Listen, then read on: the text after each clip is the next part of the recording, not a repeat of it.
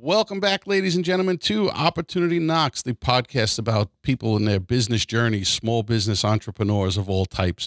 Today, we've got one of these guests that has been on my radar for quite some time. I got connected through our good friend Charles Weinraub, who you've all heard about in the past, and we are with Chris Grenzig today. Chris, thank you so much for taking the time and joining us. Yeah, absolutely. Happy to be on finally. I appreciate it. That's right. It's been, we're not that far from each other yet. It's taken how many weeks to finally make this happen, and quarantine and lockdown to make things work, but we got there. Exactly. Yeah. So, now we got enough time on our hands. That's it. We got to make the time. That's the way I got to look at it. So Chris, you are owner, co-owner. I'll let you dive in and explain, of Toro Real Estate Partners. So I'm actually the asset manager. So I'm directly below John and Don, but handle basically kind of like anything that slips through the cracks, I'm there to pick up. Terrific. And you've been at this, like you said earlier, you've been at this about 3.5 years. Give me a little bit about your background. What'd you do before this and what led you to get into this path? Before we do that, tell us what Toro Real Estate Partners is first.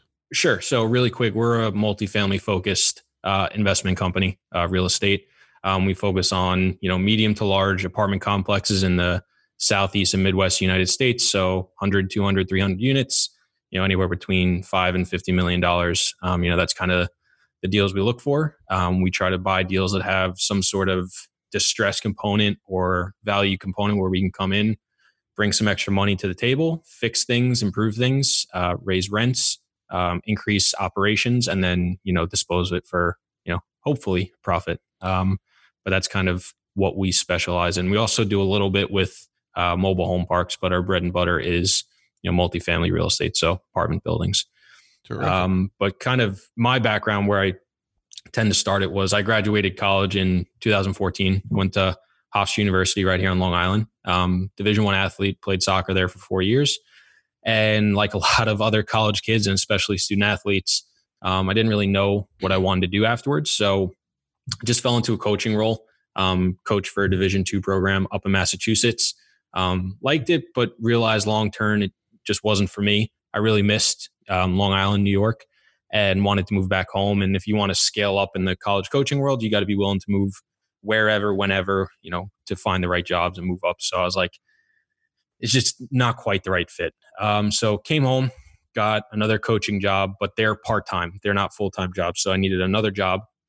And I got a second job working as a cold caller for a stock brokerage company in Rockville Center. And did that for about 1.5 years. And that was kind of like my first introduction into like the business world, after school. Okay. And I learned a ton there, but very quickly realized also too, it wasn't for me. It's very much a, high octane industry. You're cold calling 400, 500, 600 times a day. You're expected to work more than 8 hours a day, sometimes 10 or 12 hours.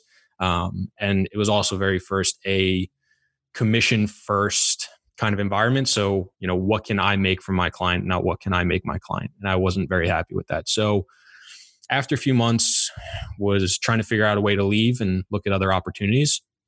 And as luck would have it, my mom and my cousin bought a flipping course, and they kind of asked if I wanted to come along. They had like that weekend seminar that a lot of them do. And that was kind of my first introduction into real estate. So before that, I didn't know anything, literally nothing. The perfect example I give was I used to think asbestos was a type of mold. Okay. So if you know anything at all about building materials or you've owned real estate, that's couldn't be farther from the truth. The reason I thought it was because I know it gets in your lungs, it causes problems. That's why I thought it was mold. So I literally knew nothing. So for the next few months, that was my my learning period. My mom and my cousin had both owned real estate. They were both agents. And then, we had this course. So that was a very steep learning curve for me. And we started trying to flip houses on Long Island. And we just flat out failed to do it for the next 6 to 8 months. Didn't flip a single home, didn't buy anything, didn't put anything under contract, just failed. And the reasons that we failed are multiple, but the major ones are, one was our own lack of execution. We failed to, one, stick it out long enough to actually see results. We decided to pivot, which ended up being a good thing. But if we were dead set on being flippers, we quit way too early. You can't go have a go at something for 6 months and expect to, have something fall in your lap too. Right. We didn't put in enough resources to find deals that were not on, the MLS or, publicly available to buy.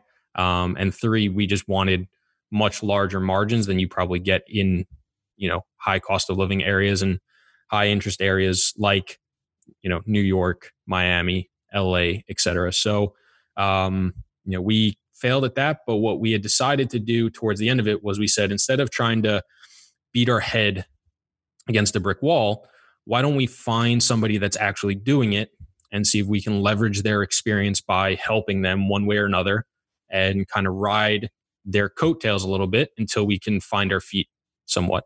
And the way we decided to do that was we had some extra capital lying around. We said, let's lend it as a hard money loan and let's get an inside look into how this, who we thought was an experienced flipper, operated, their flips, their business, et cetera. As luck would have it, that person we lent money to is John's cousin, who is one of the owners at Toro. Okay. And we ended up meeting him. And from there, it was just like a really good spark and just like really good synergies. And we decided to start working on some stuff together. So the first thing we did was we invested passively a little bit in an 8-unit property that he was raising money for. And that was like at the very start of the conversation. We said, same idea. We said, hey, multifamily is something that's very interesting as well. Let's get some experience. Worst case scenario, it's better, in our opinion, to invest money into a deal than to pay again for an educational course where good chance we make money and it's not a guarantee we lose money, and we'll probably learn a similar amount along the way. That was our thought process. Ended up, property did very well and led to a lot of knowledge and opportunity afterwards. So in hindsight, great decision. From there, decided to joint venture on another 17 units in the same area. So in Covington, Kentucky. It's right across the river from Cincinnati. So a really interesting area. And then from there, we also joint ventured on an 82 unit property in Jacksonville, Florida. And that was kind of like the birth of us really getting to know John and, really step into, the industry and, understanding multifamily. And right around the same time that we were closing the 17 unit property, I was still working at that stock brokerage company and I was miserable. I had put on a ton of weight. I won't say I was depressed, but I was definitely like downtrodden and beaten up and stuff like that. And I was really looking for a way out. I was basically ready to quit without another job lined up, and just happened to be sitting down with John one day, grabbing a cup of coffee. I think I'm 24 at the time. I'm 28 now. And just happened to talk, in small world, he had worked for the same people, just at a different company about 5 or 6 years prior. So it was like, I was able to like talk to him about a lot of things that were going on and things I were feeling. And it was just really good to like go back and forth with him from somebody who had escaped and had felt very similar, and stuff like that. And just as I was talking, saying, maybe I'll go for another 6 months, see if we can get the real estate stuff going full time where there's, enough money that I can just live, and kind of get this going and, do what I have to do. And he said, well, me and my partner are actually thinking about bringing somebody in full time to help us out with the asset management side. Is that something, you'd be interested in? And I basically said yes, in an instant, because anything to get out of that job and have a paycheck coming in for something that I thought would work well. But ended up sitting down with John and his partner Don and meeting them, just having a conversation. And then I think a week later, I just quit my job, moved over there, into a tiny office built for 2 people, crammed in. And, that was the start of that, and kind of just transitioned to full-time multifamily real estate at Toro. And that was August of 2016. So we're almost getting close now to, it's probably still closer to 3.5 than 4 years, but every day closer to 4 years being there. And since I've been there, we've bought probably around 3,500 units, give or take, $230 million worth of property. And it's just been an incredible experience. And they're really great to work with. And, they've created a platform where it's allowed me, and by extension them, to kind of do things like this where we can, help others and give back and continue to educate. Like we did a meetup for about 3 years every month. We were going to start it up. And then, this whole virus thing hit again. Right. So we had to postpone it. Charles was actually going to come speak on house flipping in Long Island. And then this whole thing happened. But it's been a really great way to kind of, give back the same way that I was given, a lot of knowledge, education, and help and stuff like that through networking events and podcasts and, just meeting people and things like that. Now it allows me to kind of do some of the same stuff, 2, 3, 4 years later. It's amazing how kind of you were in the right place at the right time, but at the same 100%. time, you kind of felt an opportunity building there and you jumped at it, and it's turned into something special for you. It's a great story to hear. No, for sure. And I think I don't always say, because I don't want it to be like, oh, big sacrifice, but I did take a pretty significant pay cut to leave. Okay. Like I was making decent money for a 20-year-old kid, probably, I don't know, 4, 5, 6 grand a month, depending upon how my commissions were, and probably slash that in half, if not more, to kind of get out of there. They kind of gave me a 3-6 month trial, because when I came in, it was definitely a little bit earlier than they really needed somebody to help out. But I think it was just that, hey, they saw that it could grow into something more and help them out long term. And, I also was just dying to get out. So, for me, it was, I'd rather take less money and do something that, at least I probably won't hate. Good shot. I end up really liking it. And it turned into one of the best decisions I ever made. So it was short-term pain for both you and for them, bringing you on board a little earlier in the process than they probably realized they needed. They really needed you, but long-term gain. Yeah, for sure. I mean, at the time I was living in a house with, 7 other of my friends paying like $500 a month. And this is a small Cape Cod house that has no extension built on, right? 3 bedrooms in the basement, 2 on the main floor, 2 upstairs. And, you're crammed in with 2 bathrooms and, we'll call it 1 legal kitchen, 1 maybe not so legal kitchen. Who knows? Makeshift room, we'll call it. Yeah. So, but look, I mean, I did what I had to do, to make it work. And, thankfully I'm not there anymore, but, I was in that, situation for 2.5 years. So you become the average of the people you surround yourself with. And fortunately for you, you got out of that I'll call it a frat house mentality, where you're also in the same place. But it sounds like you surrounded yourself with some pretty special people on the business end of it.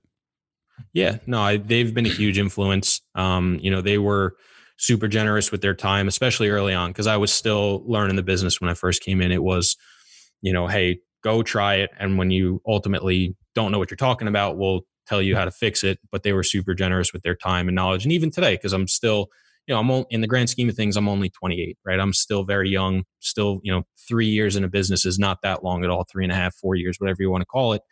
I'm still learning stuff every day, whether it's, asking John and Don, whether it's asking our insurance guy or property managers or contractors.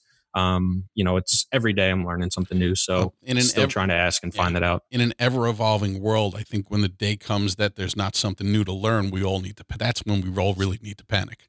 For sure. Absolutely. I want to go back a little bit. You mentioned a couple things, and because you have the experience and you dropped a couple nuggets in there and a few terms that I wanted to see if I could get you to embellish on, just to kind of educate our audience, because real estate investing is something that so many people talk about. Not enough people want to put the work into it, and too many people get into it without actually getting that education. And so I wanted to dabble in a few things to find out about where you find the biggest chances for people to get educated. But you mentioned several times the whole joint venture part of it. Excuse me. Define for me in your terms and in your world what you mean by that joint venture. Yes. So I think joint venture is a broad term, and it's whatever you make of it.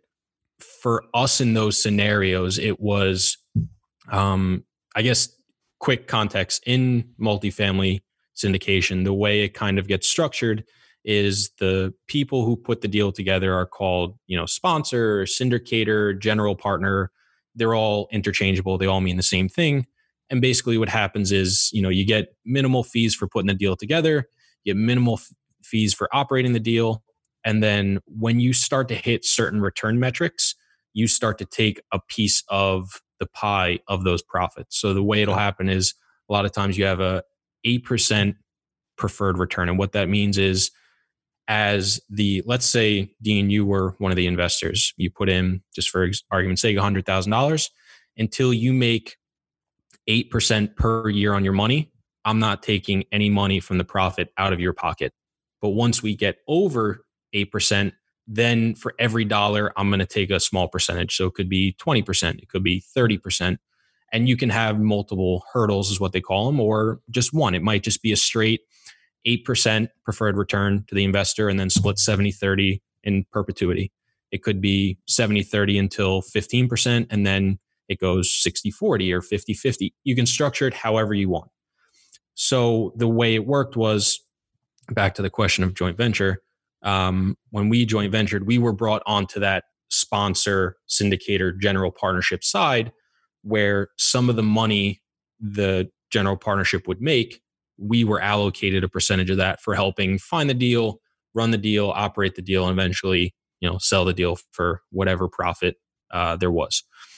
So that was how we structured the joint venture. It was the first deal we did, we were just passive investors. So we were the $100,000 investor, where if it made 20%, the general partnership would get a cut of that. If it made 8%, they wouldn't get a cut of it. We were not on that side of the coin.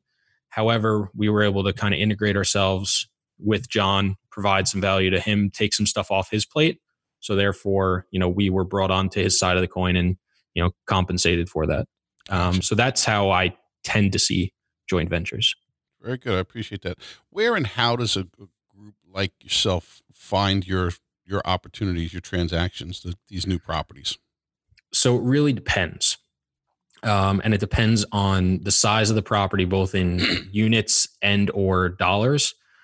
The larger properties that are 100 plus units, $10 million plus, especially in larger cities like your Atlantas, your Orlandos, your Indianapolises, even, your major metros like New York's. Right. Tough to find those deals when they're not through brokers, because there are thousands of brokers and dozens of them in every market.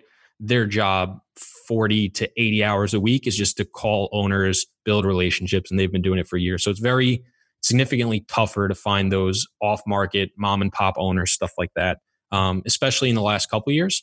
You could still find it back in 2008 to 2012 from what I've been told. Obviously, I wasn't doing it then, but that's what I had heard. But I would say in your top 50 cities in the United States by population, if you just went on Wikipedia, look at top 50, cut it off, I would say any property that's 100 units or more, even 70 units or more, has probably sold to a somewhat, if not sophisticated owner in the last 10 years.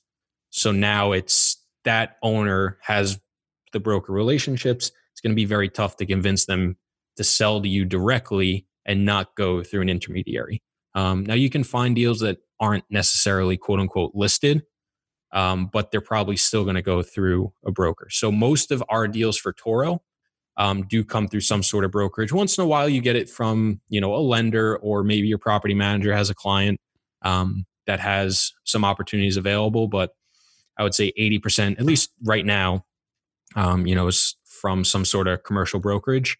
I do think there's still a tremendous amount of individual mom and pop, unsophisticated owners in less populous cities and towns, and also lower down the spectrum. So 10 units, 30 units, 50 units, sub $1 million, sub $3 million. Mm-hmm. I think you could still do a ton of direct mail, cold calling, drive for dollars, knock on doors, all that stuff I think would still be very effective. But every year there's that trickle down effect that you're going to see. So there's going to be less and less. So right now I do think there's still opportunity to go direct to owners, but within the next few years, there's going to be less and less opportunity for that. Yeah, I don't disagree with you. I think more and more of the commercial brokers out there are going to start to take space in what many would consider the residential market, meaning apartment buildings and multifamily houses, as opposed to mixed use and strictly commercial. Give me a little insight. You've got a couple of years under your belt. You've got a wealth of experience in that short amount of time that you've been doing this. If someone were to turn to you and say, "Hey, you're in the real estate investment space. Give me some guidance where I should start, what I should do, and who is real estate investment for and not for, in your opinion?"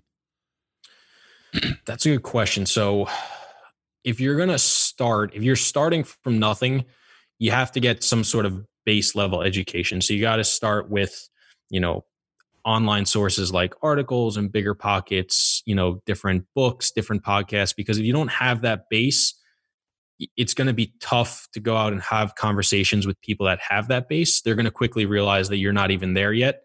And quite frankly, you're going to waste both your own time and their time. So it is a race somewhat to get up to, a base level of aptitude to kind of start having those conversations with, investors, with brokers, with owners, with insurance, and, things like that. You got to learn all the things that go into it, because as an owner or as a, syndicator, we're basically putting together a lot of different puzzle pieces to form, the full picture, and close on the property. There's, your mortgage lender, there's your insurance, there's your investors, there's your title company, there's the broker, there's the seller, there's a multitude of other different things you have to put together to be able to actually close that property, make sure everybody's on the same page and is also ready to, close at the same time. So that's primarily your job when you're doing that. So if you don't understand or have those relationships available and ready to deploy, it's going to be very tough to buy a property and not, ruin some bridges as you're going through that. Right. So once you kind of get to that level, then I think it's really getting experience with other people. I still think is the best way to do it. I know, education courses and training and coaching and all that stuff is great. I just know I've done both. I haven't done both for multifamily, but I did it for the flipping and I did it for here. And I know getting that experience through, passively investing, joint venturing, and then, working under two people and with other people for longer periods of time, I wouldn't be where I am today if I bought a course and just tried to do it myself. Yeah. And look, that could just be me too. I get that. Some people learn in different ways, but I do think leveraging other people's experience will get you where you want to go quicker. You're probably just going to give up some stuff up front.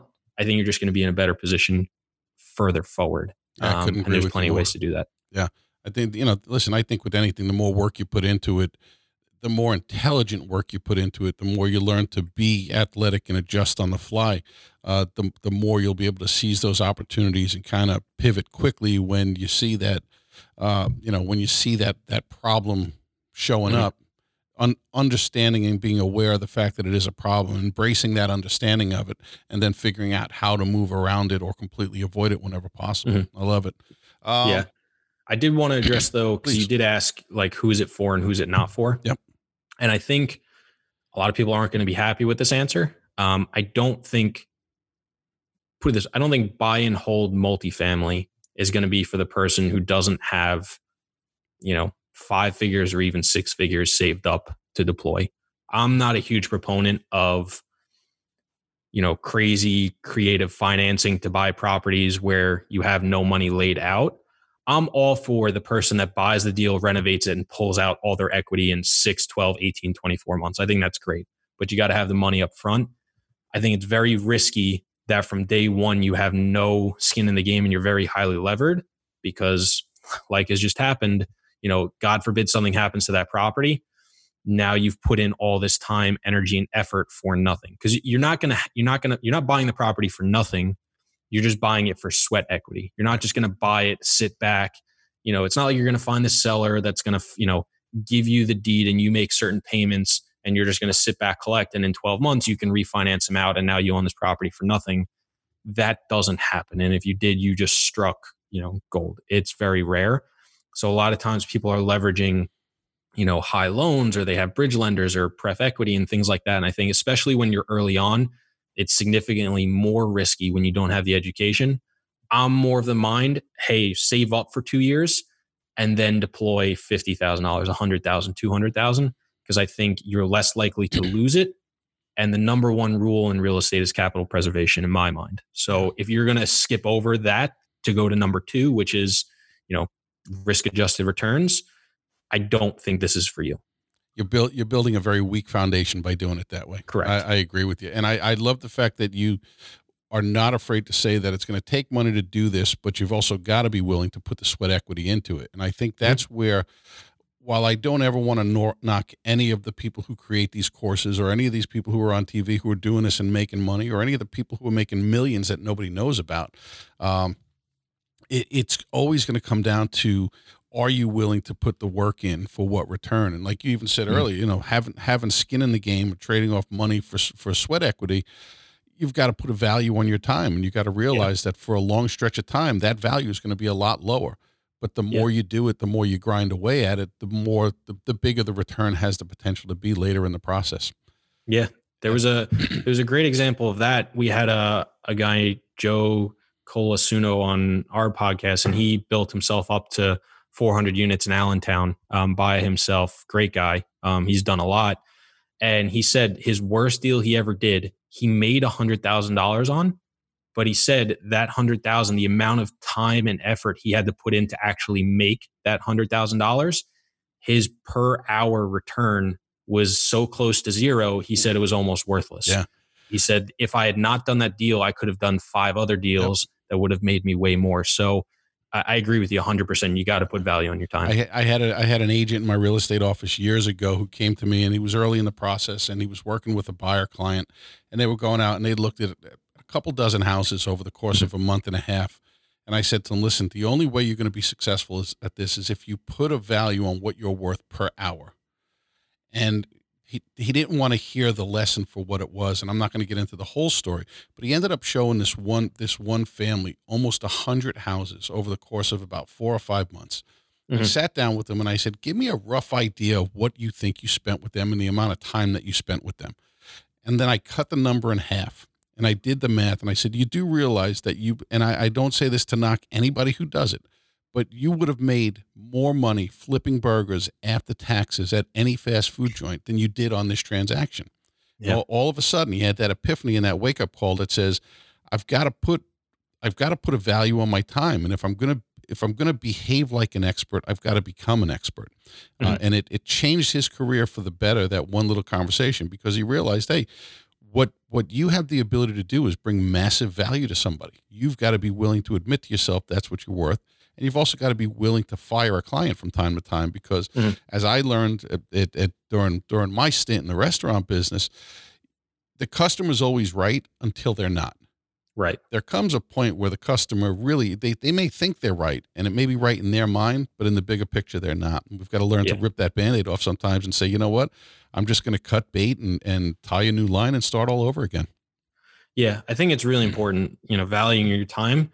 But I also know, there's negatives in both extremes as well, where, your agent you were just referring to was so far extreme where he didn't value it.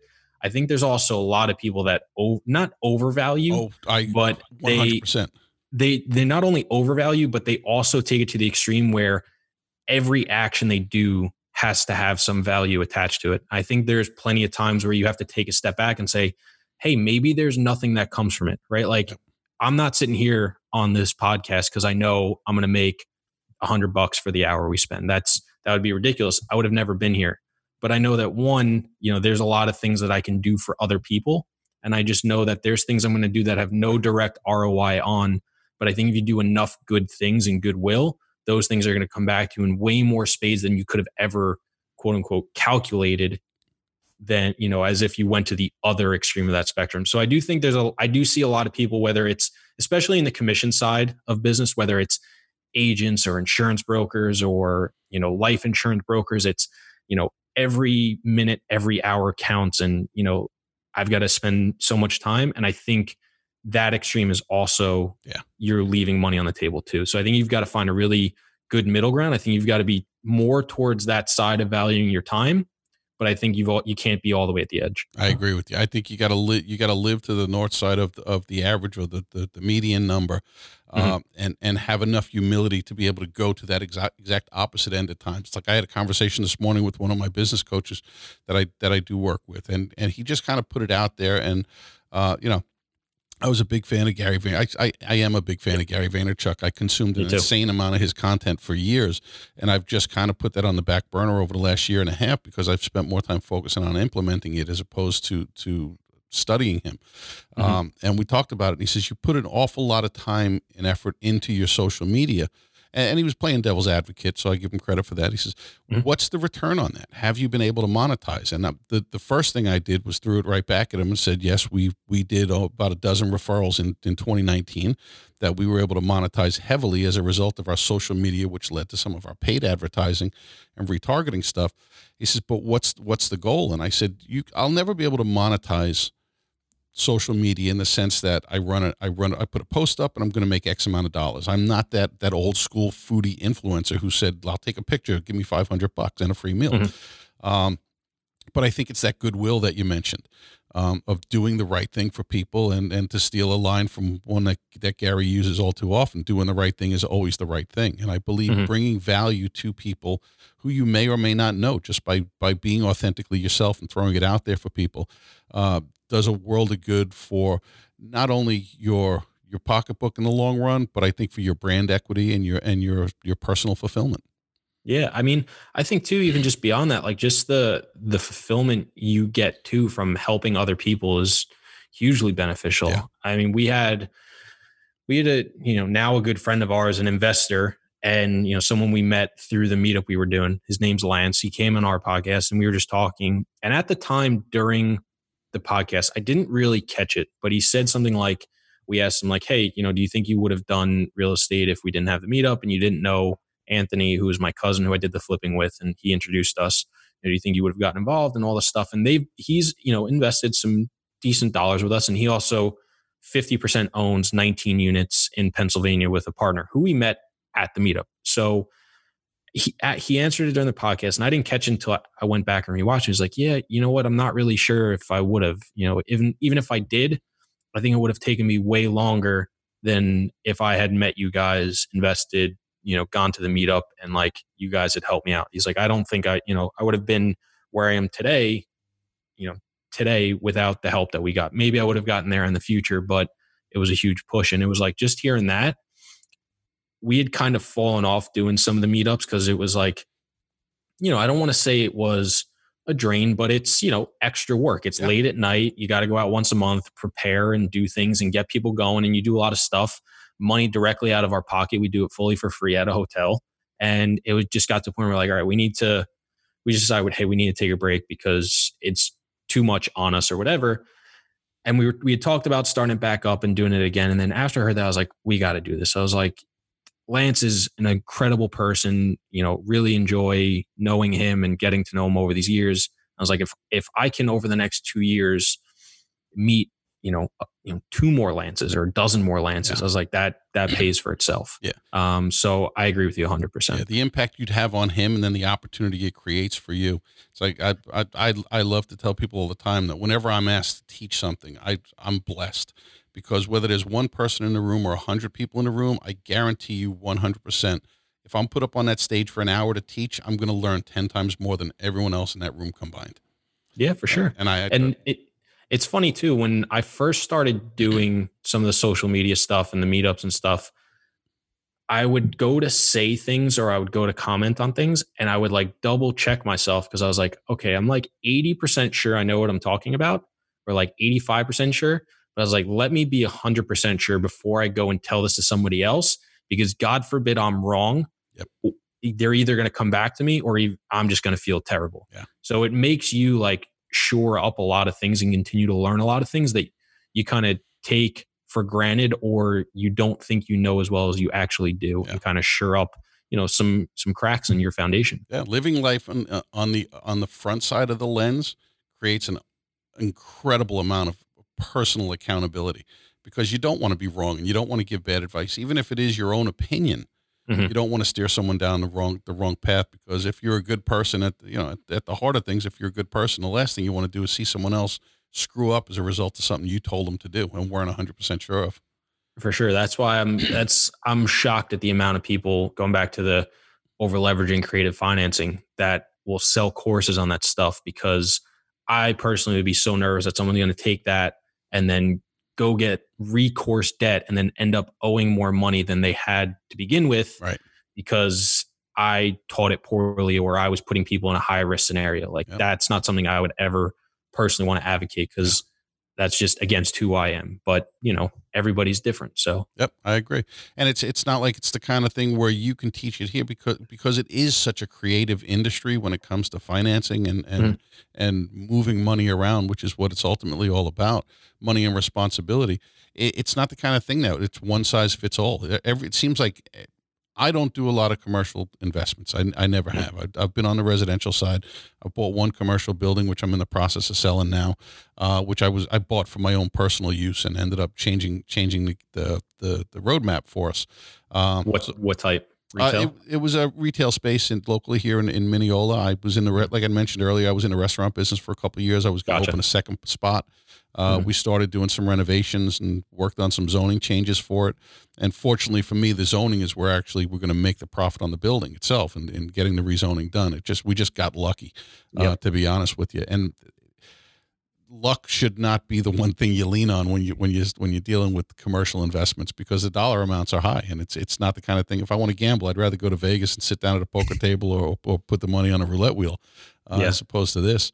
Um, you touched on a couple things. Let's talk a little bit about what you do. You mentioned your social media and your podcast. What's the name of your podcast? So it's called the Real Estate Investing Experience. Okay. And we called it that because we want to continue to kind of expand it and encompass more than the podcast. So, one of the things we wanted to, we're already doing the meetup. So we wanted it, that to be part of it. We want to start like a Facebook group. We've talked about doing some other things. So we really wanted it to be more than just a podcast and have things play off each other, and kind of build it up. But yeah, it's, very similar to how we're doing now, 40, 60 minutes, sit down with one or two people and just kind of have a chat, no BSing about it. Just kind of learn a lot of different niches and industries and different ways to do real estate. Cause I think one of the things I see a lot, especially with newer people getting into it, is everybody hears about one way to do it, right? You hear about the BRRRR strategy, you hear about house hacking, you hear about multifamily syndications. And there's a million different ways to structure all different types of assets. And I think too many people get caught up in one way. A lot of times I'll get the question of, hey, how do I get started in real estate? And my advice is go research 5 different assets and 5 different ways to invest in that asset, because there's so many different ways to do it. And people don't realize how many different ways to do it. And not one is better than the other. It all comes back to, hey, what are your goals and what do you want to accomplish? And then figure out which one you think fits best. Try it and see if you like it. If you don't, move on to the next. And I think too many people get caught up in not realizing how many avenues there are, and then caught up on trying to find the perfect fit out of the box because they don't want to waste time. And you're wasting time by trying not to waste time. You end up digging yourself a hole that's so deep you can't get out of it, and then you're scrambling to try to figure it out, which gets you even deeper and deeper in that hole.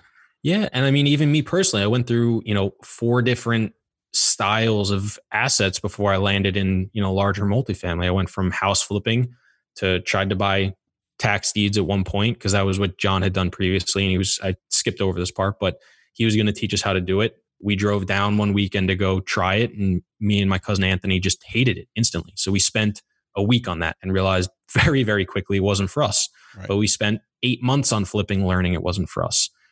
We did smaller multifamily with John, both passively and as a joint venture, and liked it, but felt it was harder to scale and harder to manage from out of state.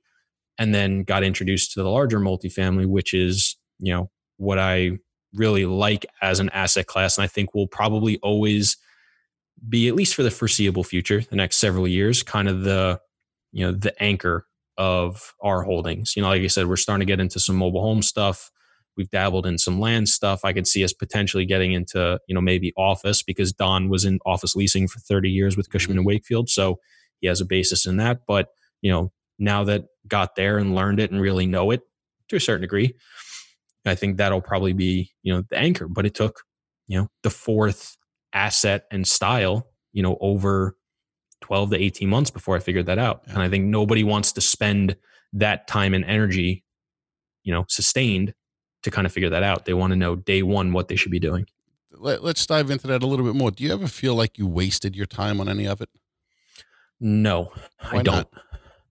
I think it provided I actually had this debate with John once. He said, I wish the first deal he ever bought was a 48 unit in Columbus, Ohio back in 2014. He said, I wish I would have just focused on Columbus and continued to buy there because that market did phenomenal. We actually just bought excluding that one, we just bought our third asset in Columbus, Ohio in the last 12 or 16 months, whatever it is. We're up to like 800 units now. That 48 unit he already sold. So we only own the 3. And he's like, if I had just focused there, we would have dominated that market. And I was like, maybe. But I said, but you also did a ground up deal in Clarksville, Tennessee. I said, you did a totally vacant unit in Mobile, Alabama. You did a 50% occupied deal in Jackson, Mississippi. We bought 1,000 units in Jacksonville, Florida. Bought 600 units in the Carolinas, 800 units in the Carolinas. Said you would have never gotten all that experience and knowledge by working with 5 other management companies. You would have never learned all the different market fundamentals. You would have never gotten the experience of what those smaller markets are like. So I said, could you have done better by going to Columbus? For sure. But I think your base foundation would have been severely narrower. And I think that would have hurt you. I think you're better set up this way for the next 30 years than you would have been. I love the answer, and I love the diversity that comes with it. It leads me to my next question. And again, this is based on you. What makes a market a good or a bad market in your opinion? I think, again, it just comes back to what you're looking for. So because we're looking for areas that we can add value to, we're looking for areas that also are growing and people are moving to. We also want deals that both have cash flow and appreciation, whether it's forced or organic, right? Commercial, you can force appreciation by increasing rents and net operating income, but you can also get organic appreciation by cap rate compression or just market rent growth, et cetera. So we wanted areas that would provide both good cash flow and good upside. And those are areas where they're not the most in-demand markets, but they're also not less populated. So we started targeting markets that had 1 million people plus in the MSA, which is called the Metropolitan Statistical Area. So for example, New York City, the MSA is all 5 boroughs, I think Long Island, and it might even be Westchester County. I don't really know. It's at least lower Westchester, if not all of Westchester County. Yeah. So when you look at the MSAs, a lot of times, broad strokes, it's, the city and the suburbs around it. So we wanted areas that had 1 million people or more because we felt that has really good demand, really good economics, really good amount of resources there where, if we had a contractor we didn't like, good chance we have several more options. If there's a landscaping company we didn't like, several more options. If there's a manager, several more, like a lot of things to go to. Also makes travel easier to get to, probably, greater airports, hubs, et cetera. And then beyond that, we looked for areas with growing population, pro-business, low unemployment or trending downwards unemployment. We looked for really good supply and demand metrics on population growth versus the number of new housing units coming online. We looked for, what else do we look for? Job growth. There's a few others I'm forgetting, but things that just show that, the area is growing, people want to be there, things like that. A lot of those places over the last 8 years have been states with no income tax. So Tennessee, Florida, Texas. I'm sure there's a few others, but those are the big ones. But then also, just lower cost of living areas. So, several of your Midwest markets, the Carolinas, Georgia, Arizona, Nevada, I think, or I don't know the West Coast too well because we don't really focus over there. But Texas, so areas like that. Tremendous opportunities in places, unlike my home county in Nassau County, that are not amongst the most expensive places to live in the country. Yeah. Cost of living here. And that's one of the things, we looked at, obviously you look in your backyard and, we looked at, obviously John came from investment sales for, Brooklyn properties, Queens properties, 3 units, 6 units, 10 units, et cetera, Marcus and Millichap. And we didn't want to buy there because a lot of the investors and a lot of the deals we were looking for, the cap rates were so low, your cash flow was so light, if almost non-existent. And we were looking for that blend of cash flow and appreciation. Right. New York has the great ability to pop. It also has the great ability to preserve capital from a value standpoint.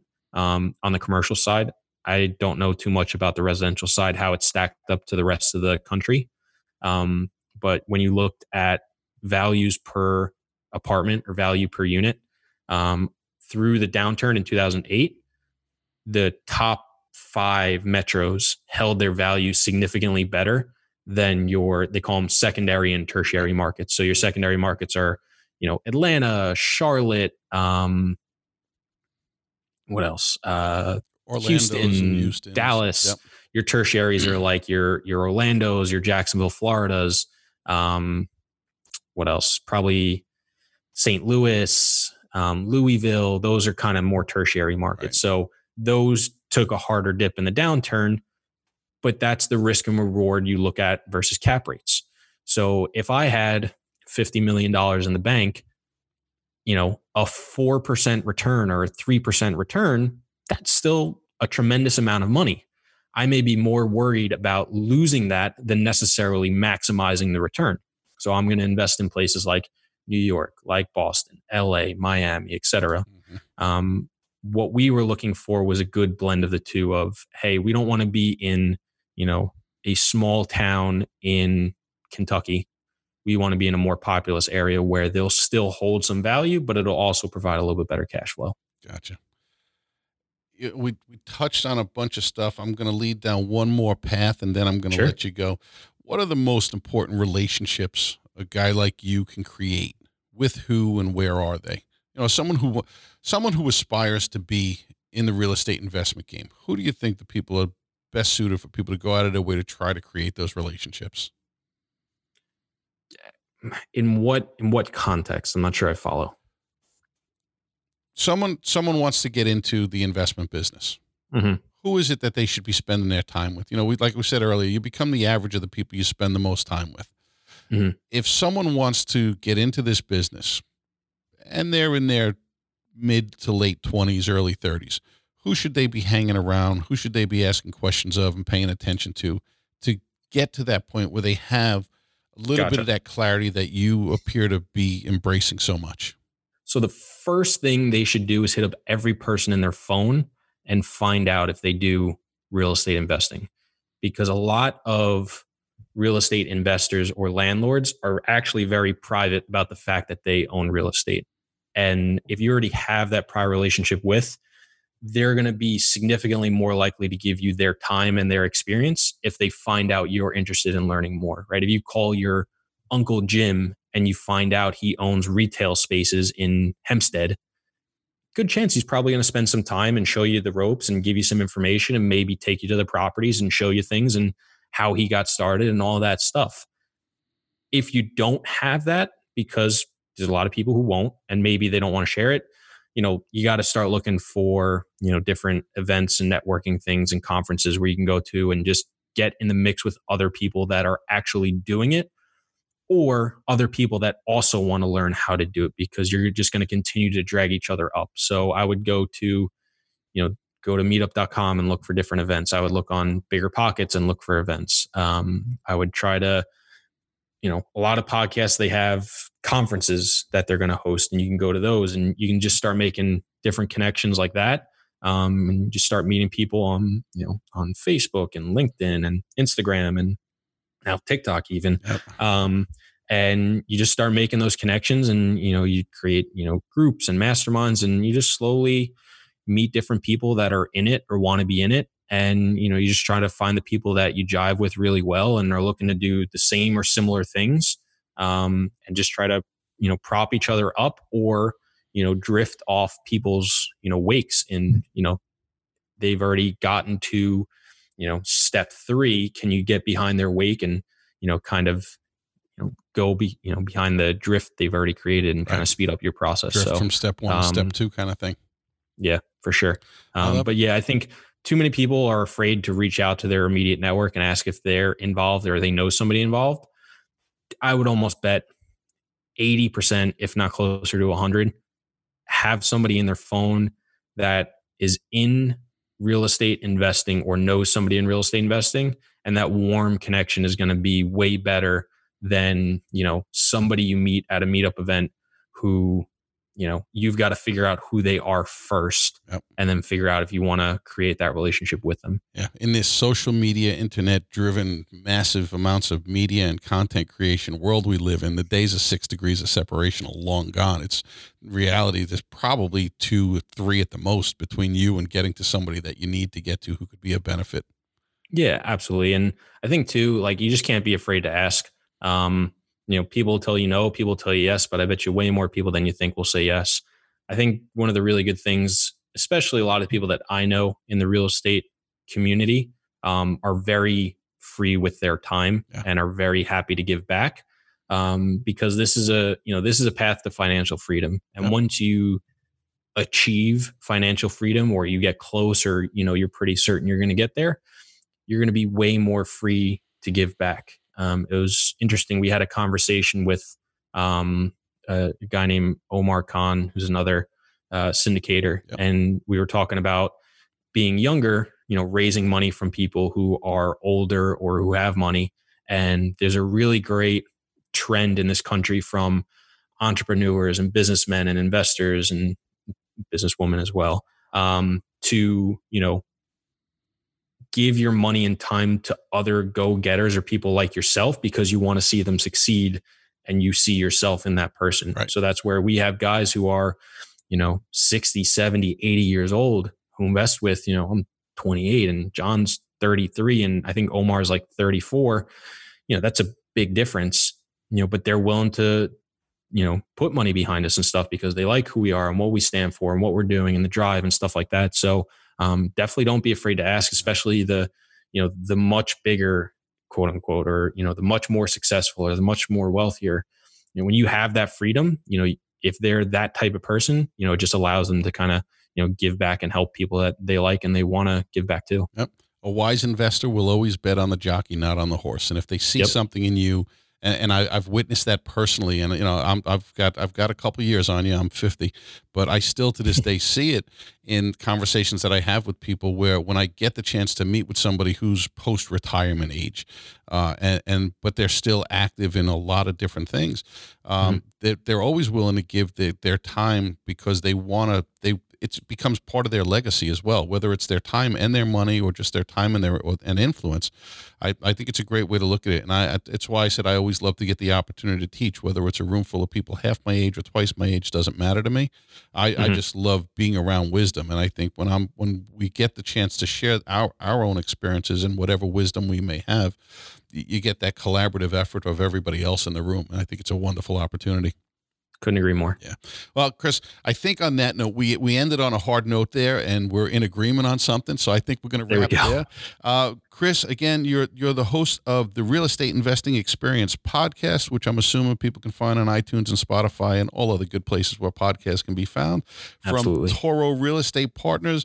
And I'll touch on it real quick. You're also going to be one of the featured presenters at the upcoming event that we're working with to produce for the Leukemia Lymphoma Society this year, where we've moved it from an on-site event in place at the Tillis Center. We have now taken the wonderful world of quarantine and come up with a brilliant new idea for free. You're going to be part of this telethon that we're putting on, and you'll be speaking with one of your partners as well, correct?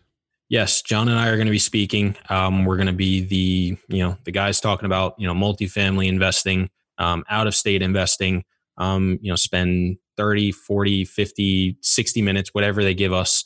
Just kind of telling them how we do it, how to get started, what to look for, and just try to give a little bit of knowledge to anybody that's looking to do it as well. And that's it. And you guys will be one of at least 8 guaranteed sessions during that event, which you can find out more information on lirealestaterevolution.com. It's a one-day free webinar, event, telethon type thing. I actually got Charles to refer to Jerry Lewis in one of his promotions after he admitted to me he didn't know who Jerry Lewis was, which made me feel really old.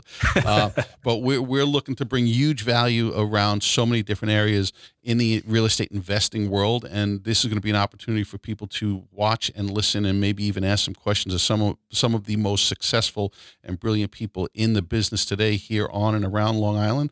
And all we ask is that if you do see value in it, feel kind enough to reach into your pocket, make a donation to the Leukemia and Lymphoma Society of America, our Long Island chapter here, and make a difference to help put a cure to blood cancers and childhood cancers of all different types. Chris, again, I thank you so much for your time. We're coming in just under an hour, which means we did our job right, and we hope that we brought some great value to the audience. I want to thank you for your time. We're going to link you up and all your social connections to our podcast and our Instagram and Facebook and all the other wonderful places. So if anybody's got any questions, please feel free to reach out to Chris and connect with him. He's a brilliant mind, and we can't thank you enough for your time. We wish you the best of luck and success in the future. You too, Con. Thank you. Thanks so much, Chris. Have a great day. Everybody, have a fantastic afternoon. Thanks for tuning in.